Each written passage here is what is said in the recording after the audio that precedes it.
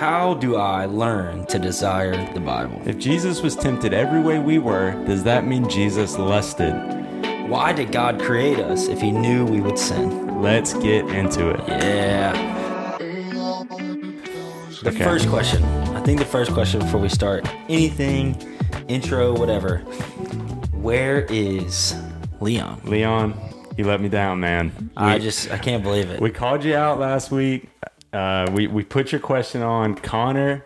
He came back and you weren't there. So hey, listen, if you're going to call somebody out on the podcast, you better make sure you're there next week to defend yourself. That's exactly right. Come Leon, on, Leon. get You're better here. than that. Yeah, you better be here next Wednesday, man. Not this Wednesday. We're on break, but the weekend after. Enjoy your break. If you're in the beach, I'm so jealous. Facts. So jealous. Facts. We'll be there in a couple weeks, though. That's right. Weeks. Yeah. I'm excited for that. Man, let's get into it. Okay, so we had some more questions, some good ones. All right, some more good ones, and they actually had, for the most part, a recurring theme, which is really exciting. Yeah. When that happens, most of it is about either temptation, sin, and we'll get into that stuff kind of later. But I really wanted to answer this one first. And hey, listen, if you guys haven't watched the first one, you can go back. That's on YouTube. Go back and watch that one. That one's really foundational, and I hope that everything we do kind of after this kind of builds on that. So if you have more foundational questions, I hope that all of it can be answered in that first one. And the rest of this stuff that we're going to do might be more topical, just kind of depending on what you guys are asking. But yeah, make sure you like and subscribe for sure. So that way you know when we're posting. So absolutely. If you don't have social media, but you have YouTube. I've heard you have to hit the little notification bell. Wow, that's the first time I ever got to say that. Yeah, right. That's exciting. Make sure you hit the bell so you can be notified when our next video is posted. Smash that like button. Yeah. That's good stuff. Okay, so I like this first question, really officially second question, because Leon, I don't know where you're at, man, but officially second question. And this came from our Warrior Seals in Hartselle. Let's go. So nobody but our Hartselle folks knows who the heck the Warrior Seals are. They're our 9th and 10th grade girls group. Katie Henry is leading that group. Just a fantastic group all the way around. That's awesome. They've dubbed themselves the Warrior Seals. I don't really know what other way to say it other than that. But anyways, they asked this. They said, how do I learn to desire the Bible? And I think that is such a good question, man. That's a great question. It's a question I think at some point in our lives, we're all going to have to ask ourselves, or figure it out for ourselves. Because when we take the Bible for face value as a sinner, as somebody who doesn't desire a relationship with God, it's long. It can seem boring. It can seem in some ways very, very, very confusing. And so how do we desire to actually, pick this book up, this thousands of years old text, try to understand it, try to decipher it, try to find our meaning inside of it? Like, how do we desire that? And I think, that's just such an excellent question. I think my short answer, and the reality is it's different for everybody. I think everybody finds their desire for the Bible different. Some people who are much more feelings oriented, much more emotional, they'll connect to it because of the way it resides in their heart, right? The way it speaks to them, or the way it makes them feel, which is a real thing. I think many people can try to take feelings out of Christianity, but that's just so not true. Our God has feelings. He has emotions. So people who are more oriented that way are going to connect to the Bible that way. Me, I'm kind of on the other end. I feel more analytical. I love to learn. So, the Bible, which is essentially a massive textbook on life, on the deciphering my heart and my feelings, my emotions, the things that I desire, all that. That's why I learn it. That's why I like to learn it, because it's it's like reading the best textbook ever written. But I think everybody's different, and the way that they learn to desire the Bible is different. What do you think, Joe? Like, what resonates to you? I think you have to find the reason to desire it. Right. I think it's. I think for me, what shifted was, understanding that.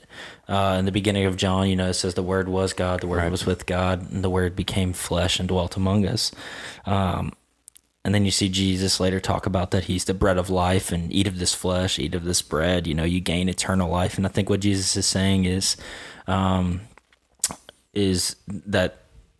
maybe he doesn't dwell among us in the flesh, but he did leave us his word, and his word is attached to him. And I think that, the way that you learn to desire to read the Bible is to desire to find Jesus in it, right? And find his truth, find his character, find his love. I think we both can sit here and say that there has been times where we have read the Bible, and although we may, I feel like I'm definitely more emotional than you. So when you say, feelings and the way it makes me feel, for sure that I connect to that. But I would have to say that there has been times where you've probably read the Bible and just been absolutely wrecked, because you just see God's love, you see his mercy, you see his grace, and you see his character. And I think I think when you begin to see that and you begin to discover that, is the desire grows even more, because you're experiencing a love that is honestly uncomprehendable. Like it doesn't make sense. Like the wages of sin was death,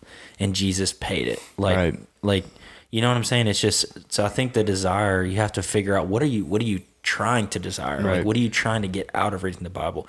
Is it to make you a better person, or are you reading the Bible to make you more like Jesus? And see his story, see his experiences, see his love, see his way, and I think that,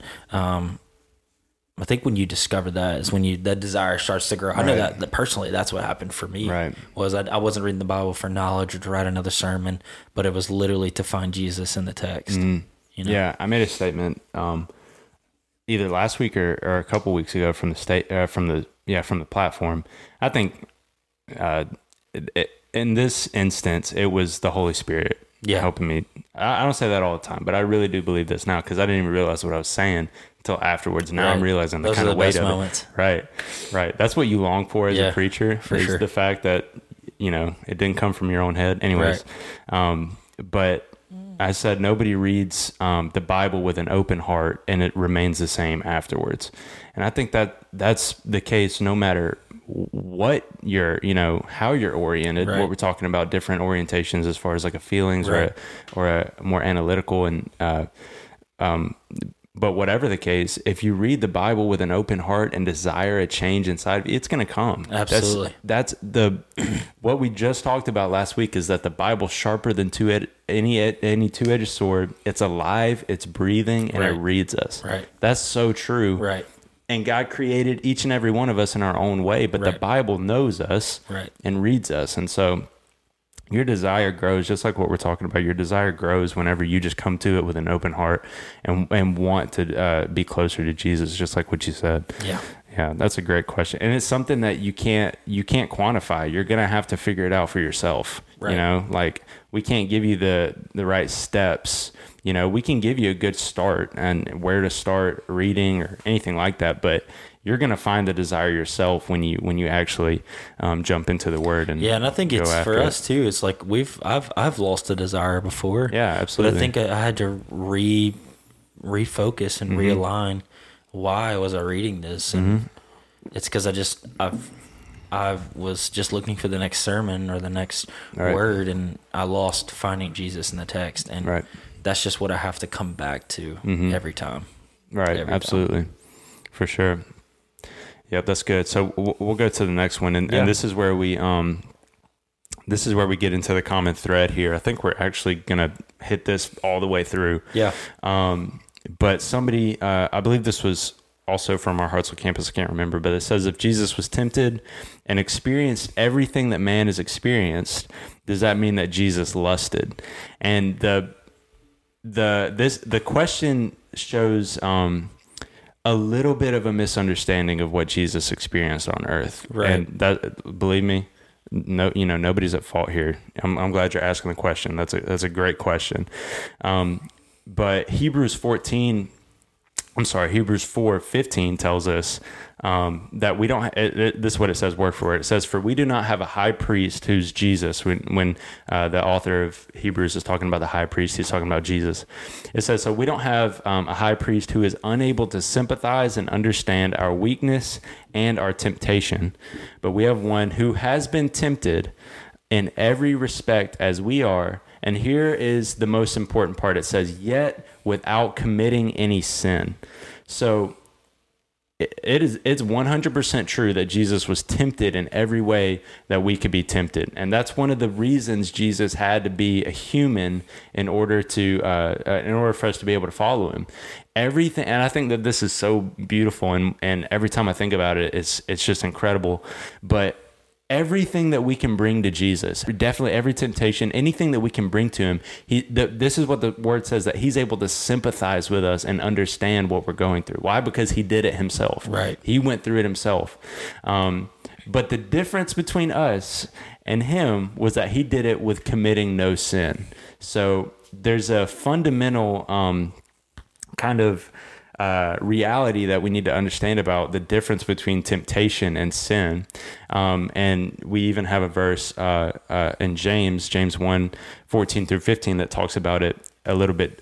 It breaks it down in a really good way. I like the way it says it. It says, each person, everybody is tempted when they're dragged away by their own evil desires and enticed. So everybody has temptation. Even Jesus, everybody had temptation. Temptation's out there for everybody, free of charge. Just because you're a son of Adam, you've got temptation. That's what comes. Then after desire has conceived, it gives birth to sin. So basically what it's saying is the desire itself, the temptation itself is not sin, right? Everybody goes through that. Where sin comes into play is when we act on that temptation. Right. And so, in this question, what we're talking about, lust, well, Jesus told us, I can't remember exactly where he said it, but he said in the Old Covenant, which is the Old Testament, he talks about how basically lust is just when you commit on the act. When you commit adultery, that's a sin. That's what it says under the Old Covenant. Under the New Covenant, what Jesus states is that if you even think about yourself committing adultery, then you've already committed adultery in your own heart. Right. So this may sound really deep, but I hope that we're trying to break it down in a way that you can understand. But not the temptation to commit adultery, but committing it in your heart. That's where the sin comes into play. Right. When you desire it and act on it, not even acting with your flesh, with your body, but acting in your heart. You know, desiring after it. That's where lust comes into play. Right. So the difference between us and Jesus is that he had the temptation, but he never fell into the act of it, even in his own heart. So the short answer, no, Jesus didn't commit lust. He didn't commit adultery, even in his heart. He was tempted and he did it the right way. Right. So I think Jesus lived out the proverb, guard your heart above all things. Right. That's just what he did. But I also think that he was so close to the Father. Mm-hmm. Like, he's probably spent majority of his ministry and his life in God's presence. Right. And it's really hard to commit sin when you're like in communion with God throughout the day and throughout it's very hard because, what he did was he was holy, he was pure, he was set apart. And so those temptations probably come, but they were probably really easy to resist. Right. And James also says resist the devil and he will flee from you. Absolutely. And I think that it's understanding what you just said. That if you just resist that, and not only that, you see Jesus was tempted after he was baptized in the Jordan River in the wilderness, and he combated that with the word of God. And so just like we've been talking about, not only can the word of God transform you, it can protect you, it can help you, it can be your ally, and to help your temptations. Right. I think it's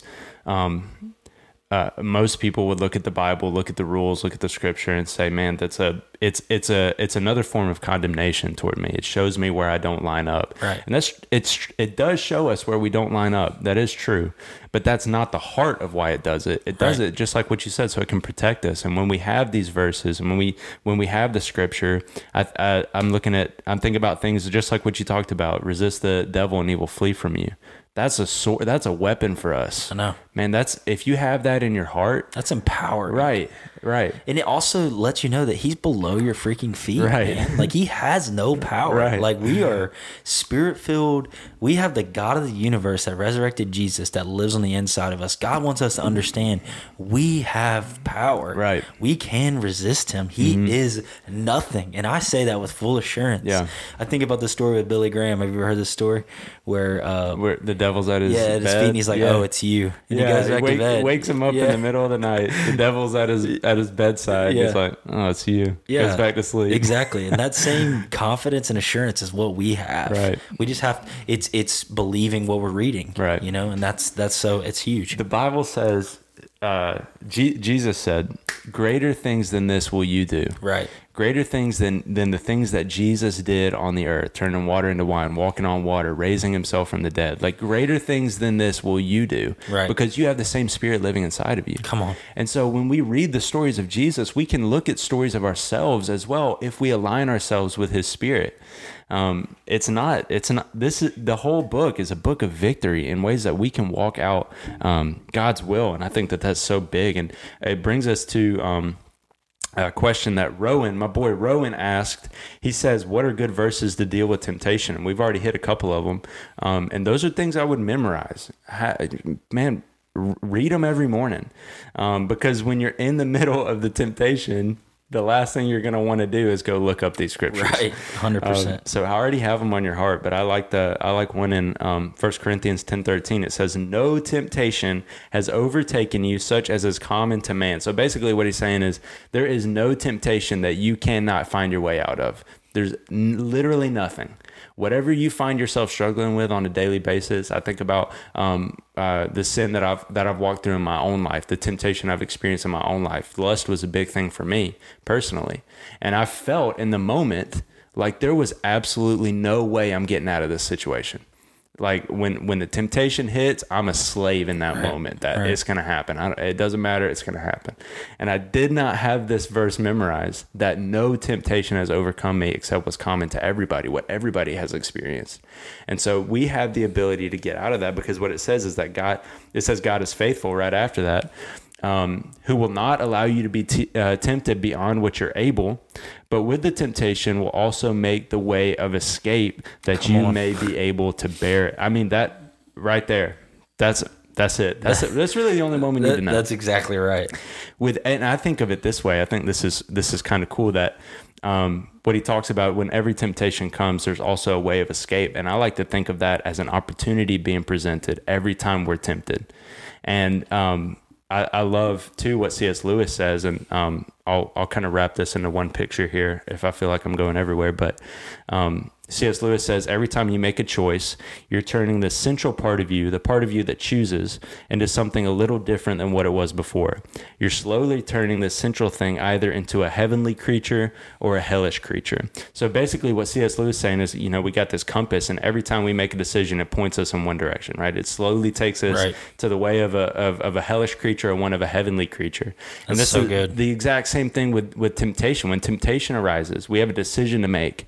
Because we have a way out. That's exactly right. We definitely have a way to fall into it. Right. And we get to make the decision of who we're going to be after this temptation.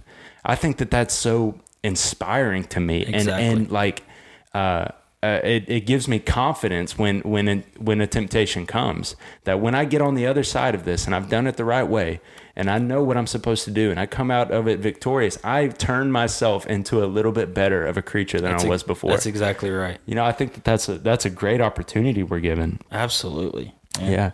And that's the thing. Temptation's, it's not easy. And it's honestly never going to be easy. And I think the temptations, the more heavenly you get, the more hellish the devil's going to come, and the harder it's going to get because he wants to see you fall. I love I heard this picture one time that, John 10:10, the enemy, no, not John 10:10, but the enemy, is like a lion roaring, seeking whom he shall devour. And a pastor of mine, when I was just in my not teenage years, but college years, was like, he roars like a lion. He's not a lion. That's so good. Like Jesus is the Lion of Judah. The devil wants to be like him. Right. He wants that power. He wants that authority, but he will never have it. That's so good. I've never heard that. And I remember being like, man, just like what I was talking about, he's below my feet. And I think temptation gets easier when you realize your place in the kingdom. Temptation gets easier when you realize the authority you have as a follower of Jesus. Right. And I think that I think this is so true what C.S. Lewis is talking about, because you have to, when you think about life and you think about where you're going, what do you want to become? If you have that end goal of becoming like Jesus and fulfilling your calling and making a difference on this planet and just bringing life to this planet, I think temptation gets a lot easier to defeat. I think for us as pastors, I mean, we still deal with temptation, but Absolutely. man, I have so much at stake that I could lose, that I've invested into this kingdom and invested into my walk with Jesus, that I could just give up. But I also have grown so much that those temptations, they're not even worth it. Right. They're not even worth it. The only thing I would really say that I would fall into that is if I was just so far from the presence of God. Right. And I think that it's when you enter into God's presence over and over again, those temptations become very, very hard to act on. When you know your worth, just like what you're talking about, when you know your worth, when you know what God calls you to, when you know your calling, your calling's way too important to mess up with these little crappy temptations. And I know that sounds so, easy, because I understand the temptations that we're all going through, and I understand how big they feel and how massive they can seem in our life. But the reality is our calling is so much bigger. And so when we ever understand that truly, we're not going to want to fall into that kind of stuff. It's not going to be, just like what you talked about, it gets easier, not because the temptation is any less. Temptation's probably a lot more, but our calling and our willpower that God puts inside of us, not our own, because we're never going to be able to do it ourselves. But that's so much stronger than any temptation we can face. That's exactly right, man. Yeah, that's so good. This is what Galatians 5:16-17 says. It says, I say then, walk in the Spirit, and you shall not fulfill the lust of the flesh. It gives us the best picture we can have. Walk in the Spirit, and the lust of the flesh, which is all temptation. It's not just, not just lust, but any temptation. It shall not be fulfilled because we're walking in the Spirit. For the flesh lusts against the Spirit, and the Spirit against the flesh. And these are contrary to one another, so that you do not have the things that you wish. So you do not do the things that you wish.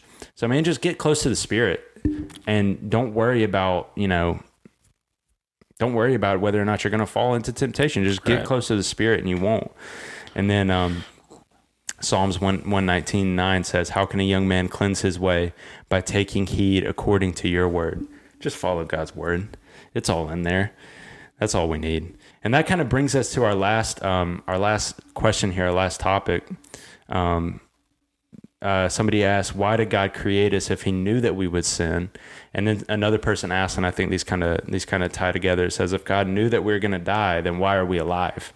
I think that those are really good questions. What do you think? I feel like we could talk the rest of the podcast on that, you know what I mean? Like we could talk for an hour. Seriously. I think there's a lot of theories, there's a lot of, I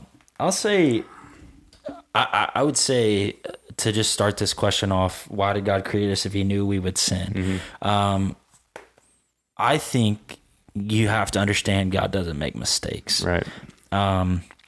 I think what you also have to understand is God made us with the intention of love. And with that love, he gave us the choice to choose to love him back. Right.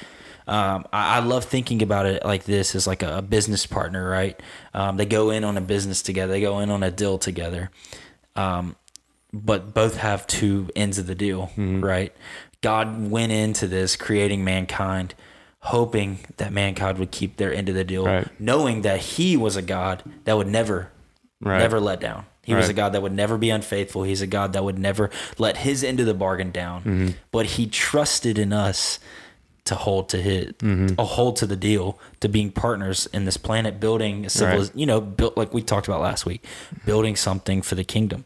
So I think God went into it choosing to trust us, which is foundational to love, right? Exactly, it's trusting. And so I think he could have known we were going to sin. I don't know.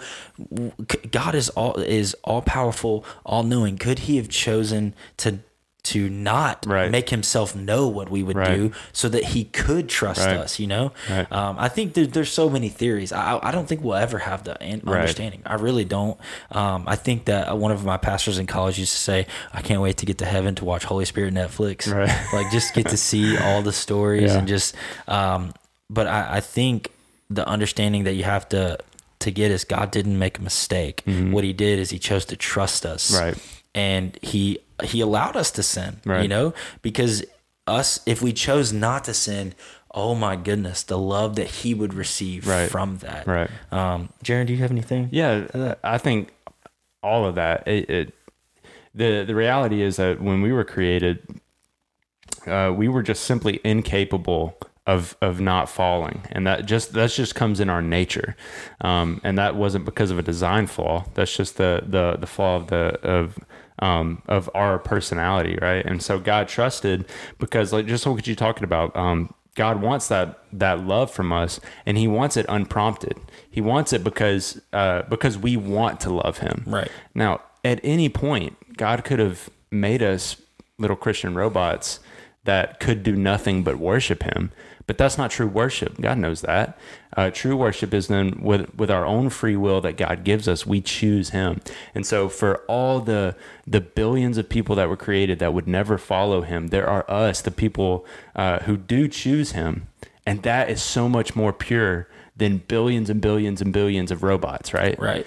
And so that was always the intention. It was for the people who would follow him. And of course, with the creation, I'm sure he desired that everybody from the very beginning would always choose him, but that's not the nature of humanity. Right. And so, yeah, to answer that, God knew, of course, I like you said, he's all knowing. He probably knew the end from the beginning. And he very well could have chosen not to, but I think there was he probably knew all the timelines. Right. He knew all the, like, if Adam and Eve didn't do it, he knew somebody else would do it. He knew I would do it. You know what I'm saying? Like, he knew somebody was probably going to do it. Right. I think he had trust that mankind wouldn't. And I think that shows his love. Right. Because if he knew we were going to do it and he's a just God, he would have just wiped us out. Right. But he didn't. Right. I think it's a beautiful story. It really is, to think about creating something that will hurt. I mean, I think about it. I created my daughter, right? And with my wife, I love her to death. I can't even think about her, but she will hurt me. Right. Like, the truth is, she will lie to me. She will disobey me. And that will hurt. Does that mean I'm going to love her less? Absolutely not. That means I'm going to get closer to her. Right. I want more relationships so that we can be open and talk and be transparent, and she can tell me what she's struggling with. And maybe if I'm communicating something wrong, it's that is the beauty of the Father and his children. Right. Is that although they sinned and they went and clothed themselves and leaves, and he's like, where are you? Right. He didn't kill them. Right. They deserve death. The wages of sin is death. Right. But he went and found them. Right. Those were his children. And then sent his son. Right. To take their place. Exactly. It's unbelievable. I mean, I tear up thinking. I mean, it's unbelievable. Right. And that's the beauty of this conversation, is that you're asking, how do I desire to read the Bible? I get overwhelmed reading different stories where I see this was the plan all along. Right. This was the plan all, and I see Jesus in the stories. I think if God knew we were going to die, then why are we alive? I think God's intentions were for us to never die. Right. Right. Would you say that's? Yeah, absolutely. And when we, you go back to the garden, and I think the garden is at the very beginning is the picture of the life that we were called to live. Right. And, had there been no sin, we'd still be there today, probably. I guess we absolutely would. I guess that's not even probable. It's a for sure if there was no sin. When they chose to sin, by eating the tree of the knowledge of good and evil, there was another tree, the tree of life, which was free for us to eat.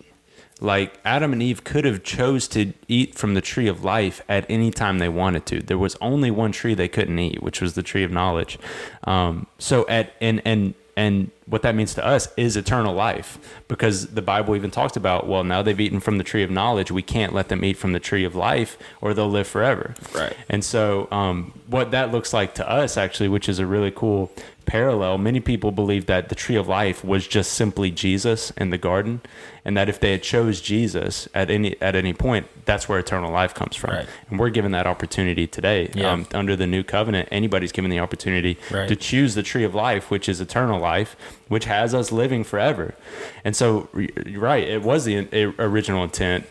But with sin comes death. That's just a fact. That's just a reality of the situation. Exactly right. It's not God didn't design that. It's whenever we choose something that departs from God, it leads to death. Right. That's just the truth. Right. And so we chose death. God didn't choose death. He did. That's exactly right. Or we That's did. good. That's good, Jaron. And then there's the tree of life. So, we still have that opportunity today.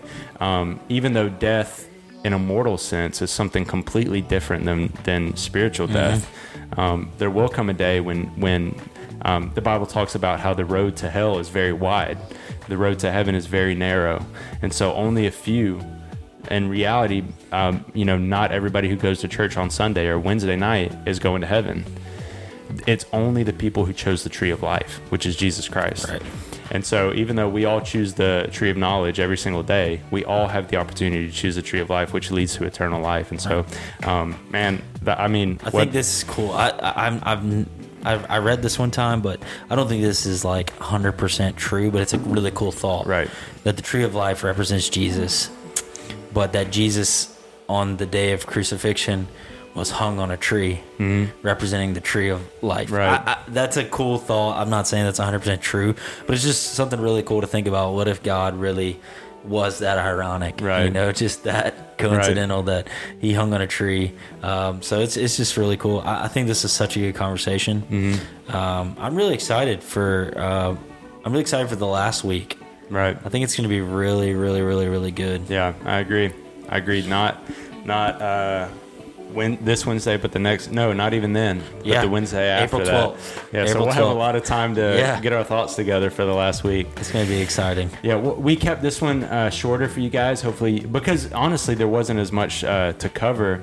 We did a lot more foundational in the beginning, like what we talked about, and we covered a lot of ground, and now it's more topical, and I hope you guys got something out of this. And I know you could get something out of this because we're all dealing with temptation. We're all dealing with sin, and we all need to desire the Bible more. So, great questions. You guys are awesome.